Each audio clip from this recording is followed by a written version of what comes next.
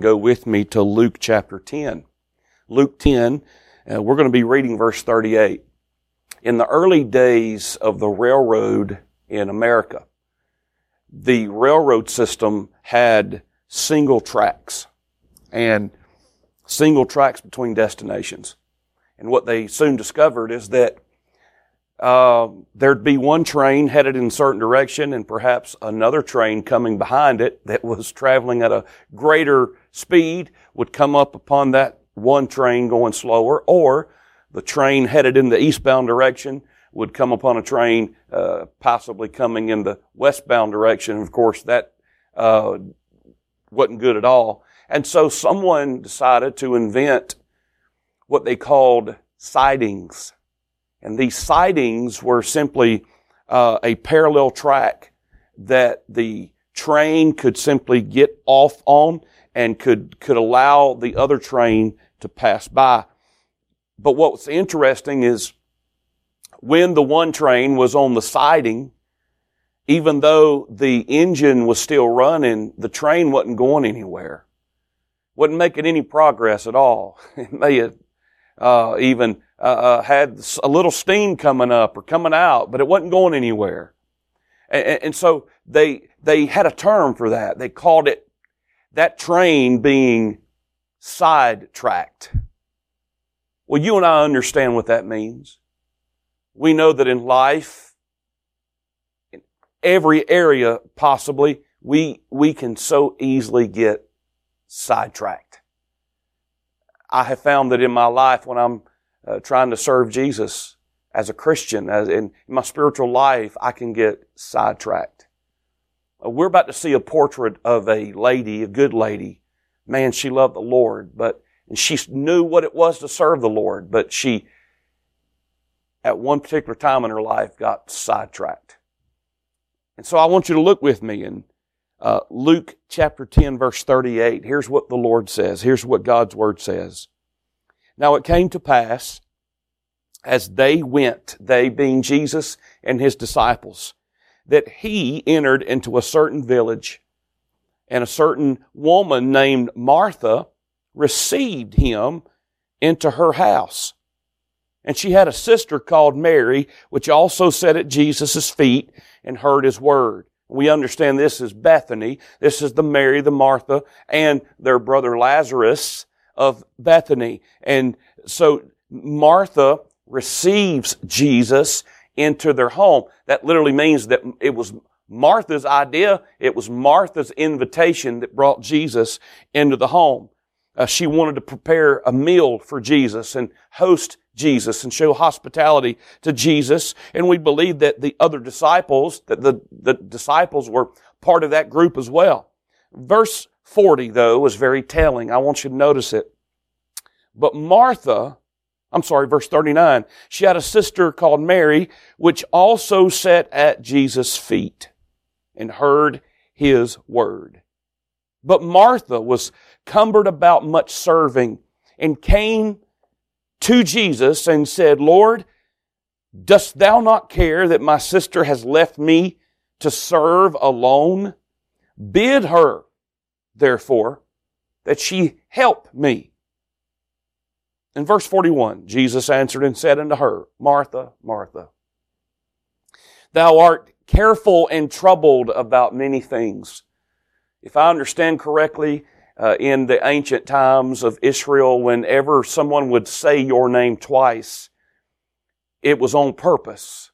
It expressed something. It was an attention getter. Jesus said, Martha, Martha, you are anxious. You're troubled. You're worried and about so much. Verse 42. One thing is needful, Martha. Mary has chosen that good part, which shall not be taken away from her. And ladies and gentlemen, I want to talk to you tonight just for a few minutes on what it is to be serving but sidetracked. So I have a question for you. What was it that Jesus intended for ministry to be? Think about that question just a moment. Did He intend for ministry to be a blessing, or did He intend for it to be a burden? Did He intend for it to be a delight or a drudgery? Did Jesus want us to view ministry and serving Him as a privilege or as a pain? As a choice or a chore? As an opportunity to help or an obligation to perform? In these verses, we see a portrait of a good woman. Martha was a good woman who was serving, but she was sidetracked. You notice in Martha's tone, agitation, aggravation. She was even accusatory towards Jesus, the very one on whom she was supposed to be focused, and the very one to whom warm hospitality was to be shown. Jesus' words to Martha were not necessarily one of rebuke of her activity, but a rebuke of her attitude. It wasn't that serving was wrong, it was her attitude while she was serving. And ladies and gentlemen, I believe I've been there. I believe I've known many in our church family who could say the same. Preacher, I've been there. I know what it is, man, to be busy and serving, and yet at the same time for my attitude to rob me of the joy of what it is to serve Jesus. In this passage here, Jesus gives us 4 characteristics of someone who may be serving, but they've gotten sidetracked. Go through these with me. Characteristic number 1, we become sidetracked when we forget why we do what we do. There in verse 38, if you'll leave your Bible open, it's interesting to me that verse 38 tells us that this was Martha's idea, hosting Jesus and preparing the meal. She's the one who received, invited, literally is the word. She invited and welcomed them and brought them into her home. The meal was her idea. But now she's focused on what she had to do instead of what she got to do. What she was able to do. She felt pressured to do this now. It wasn't pressure Jesus put on her. It was pressure she felt. So she's dealing with the pressure she feels rather than the privilege that she should have experienced to serve the Lord. She forgot all about that this was for Jesus. This was an opportunity to show Jesus and to how much Jesus was worth to her. And instead of looking at it like something of a blessing, it became a burden to her. In this day, the kitchens of Israel were not, most of the time, attached to the house. They were several steps away from the home. Could be under a lean-to, or maybe not. Many of them didn't even have a roof at all. Some type of outdoor oven. But that's where the food was prepared. Then the food was brought in from the outside. And I can just in my mind see Martha going back and forth, back and forth, back and forth. And every time she comes in, she's frustrated because every time she's overloaded. The scripture says that she was burdened and anxious and in inner turmoil. And every time she comes in, she sees her sister Martha sitting at Jesus' feet as if she's not doing anything. And this became a problem and a frustration to Martha, and she forgot about why she was doing what she was doing. Oh, dear one, have you forgotten why you do what you do? Have you forgotten what Jesus has put upon your heart and gifted you to do and called you to do in serving Him? You see, we become sidetracked when we forget why we do what we do. Number 2, we become sidetracked when we feel overwhelmed by busyness and responsibility.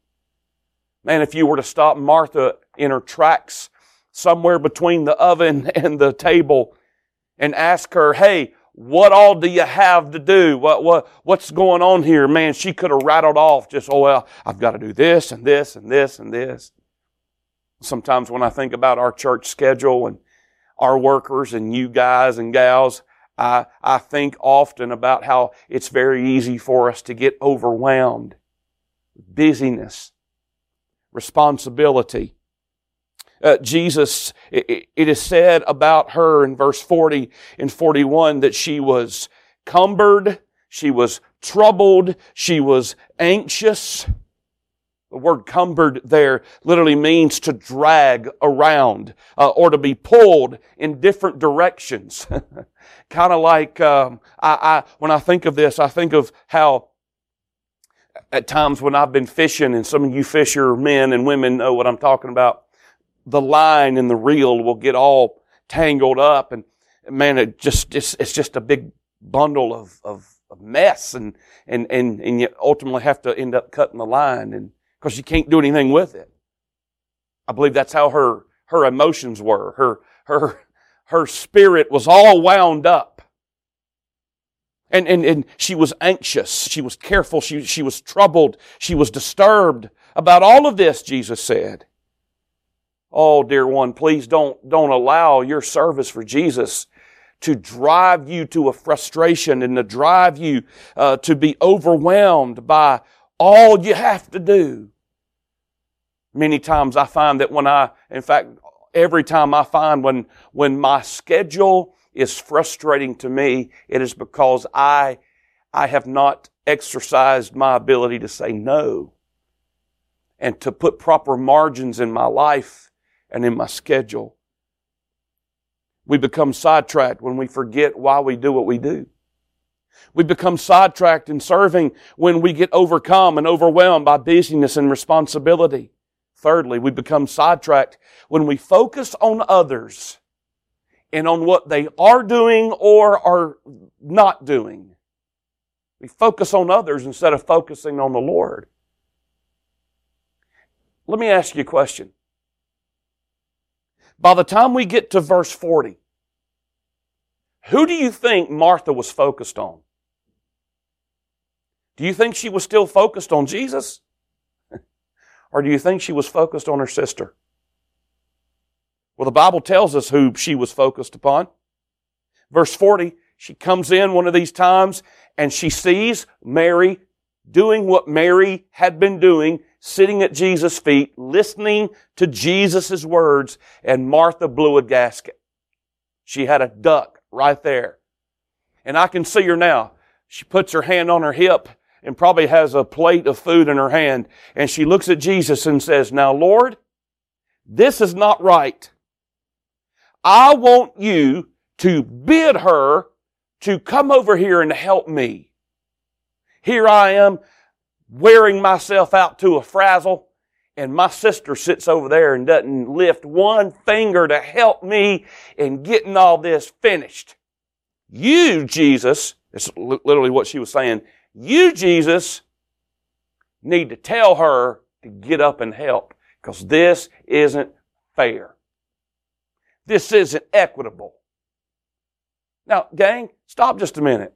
Can you imagine rebuking Jesus and telling Jesus what is right and what isn't, and that Jesus isn't being fair because He's allowing this to take place? And Jesus, you need to tell my sister to get off her can and get back here and help me?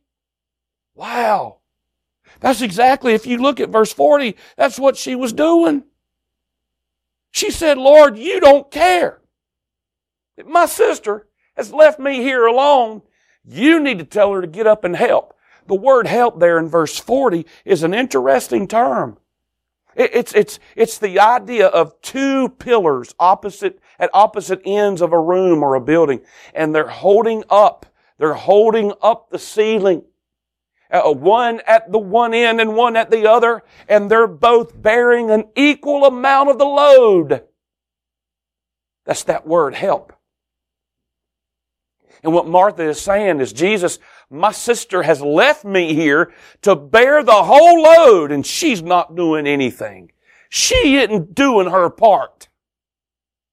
I'm doing all of it." Oh man, how many times have I gotten my eyes off Jesus and I've gotten my eyes on others? Man, look at me, Lord. Look at all that I'm doing, and look at so-and-so over there. They ain't doing squat, or they're not doing what they used to do. Oh, gang, we can't get our eyes on other people. That's one of the downfalls of the Christian life and trying to truly be spiritual, is that we're so easily distracted by what other people are doing and what we think they ought to be doing, and we have all kinds of opinions about others. And the Lord says, get your eyes off other people. Get your eyes back on me. So we become sidetracked when we forget. Now, why are we doing this? We become sidetracked when we get overwhelmed and overcome with busyness and frustration. We become sidetracked when we get our eyes off the Lord and start focusing on others and what they're not doing that we think they ought to be doing. And then the final characteristic that we see here in the passage, verses 41 and 42, we become sidetracked when we fail to sit at Jesus' feet. It's interesting because Jesus says, Martha, I want you to understand something about Mary. Hey, he says, one thing, Martha, is needful in your heart, in your spirit, in your life. One thing. And it's that one thing that Mary has chosen to do. She is sitting at my feet. She's listening to me. Martha, I'm not so concerned that you get all the food right and that the food tastes marvelous and that every dish is just perfect and man, you're a wonderful hostess, but that's not where my intent and passion lies, Martha. My desire for you was for you to hear my heart and to know me and to understand what I'm all about. And your sister Mary is sitting here listening. She's chosen that. That's the one thing you need, Martha. And she's chosen that, and nobody can ever take that away from her. I want you to hear my heart this morning, tonight. Time spent with Jesus is much more important than time spent for Jesus. That's not to diminish our serving. That's not to diminish our time spent for the Lord. But our time with the Lord shapes and colors and fuels our time spent for the Lord. And many of us right now, that's where we find ourselves. Oh, our spirit's depleted. Our spiritual energy level is low because we have been busy in going and doing, and yet we have failed to sit at Jesus' feet in devotional time, in prayer time, and reading and study and meditation, in our quiet time, in time of solitude. It's just us and Jesus, and we're listening to His heart. Gang, I promise you, if we make the time and we spend that time, Jesus will meet with us, and we will know His heart. That's what He desires for us. Henry Blackaby made this statement, and I believe it's true. He said, in our culture, we are so activity oriented that we assume that we are saved simply to perform a task, for a task to perform, instead of being saved for a relationship to enjoy. And I want you to know, friend, that God has saved us not just to become glorified slaves. No. Jesus saved us for a relationship. Our service is an overflow and an outgrowth of our relationship to Him. Jesus wants your heart, and He wants a relationship with you far more than He wants your service. We become sidetracked when we fail to sit at Jesus' feet. I close with this. There's a sports writer named Rick Riley. Rick Riley has written for Sports Illustrated. He has written for the ESPN magazine. Back in 1998, he wrote a piece in Sports Illustrated where he was emphasizing class and integrity and ethics in the world of sports. And so he entitled it, Speaking of Class, to the Class of 98. And his article was written to the prospective professional athletes that were graduating from college or declaring for the draft for 1998, these college athletes, student athletes, would soon be in the professional ranks. And he was just writing these one-liners to them, many of them humorous, but they were each teaching a lesson. One of the statements was, he said, if you're ever offered an $81 million contract and you think to yourself, that's not enough money, he said, you need to excuse yourself from the room, go find your tire iron, and you need to hit yourself in the shin as hard as you can. He also said, hey, athletes, go easy on the tattoos. He said, because that hula girl on your bicep in 50 years is going to look like Don Knotts. Then he closed this way. He said, and oh yeah, one more thing. He said, do you remember when you were 12 years old playing baseball and all you ever dreamed of was standing in Yankee Stadium playing center field for the Yankees wearing the pinstripes? He said, one day soon, you'll be there. And he said, when you're there, pause, look around, take it all in, and don't forget to tingle. We know what he means. Don't forget to feel the wonder of it all. No, dear friend, you and I, far more higher honor than playing professional athletics. You and I get to serve the King and get to live for Him. And I'm afraid, like Martha, we've lost our tingle. We've lost the wonder of it all. May God help us while we're serving not to get sidetracked. Let's pray together. Our Father, thank you, Lord, for the opportunity to open the book and to learn and grow together. And so, Lord, may you use this tonight to help us and take steps of spiritual development. We love you, Lord. Bless our people and our church in these days. In Jesus' name we pray. Amen.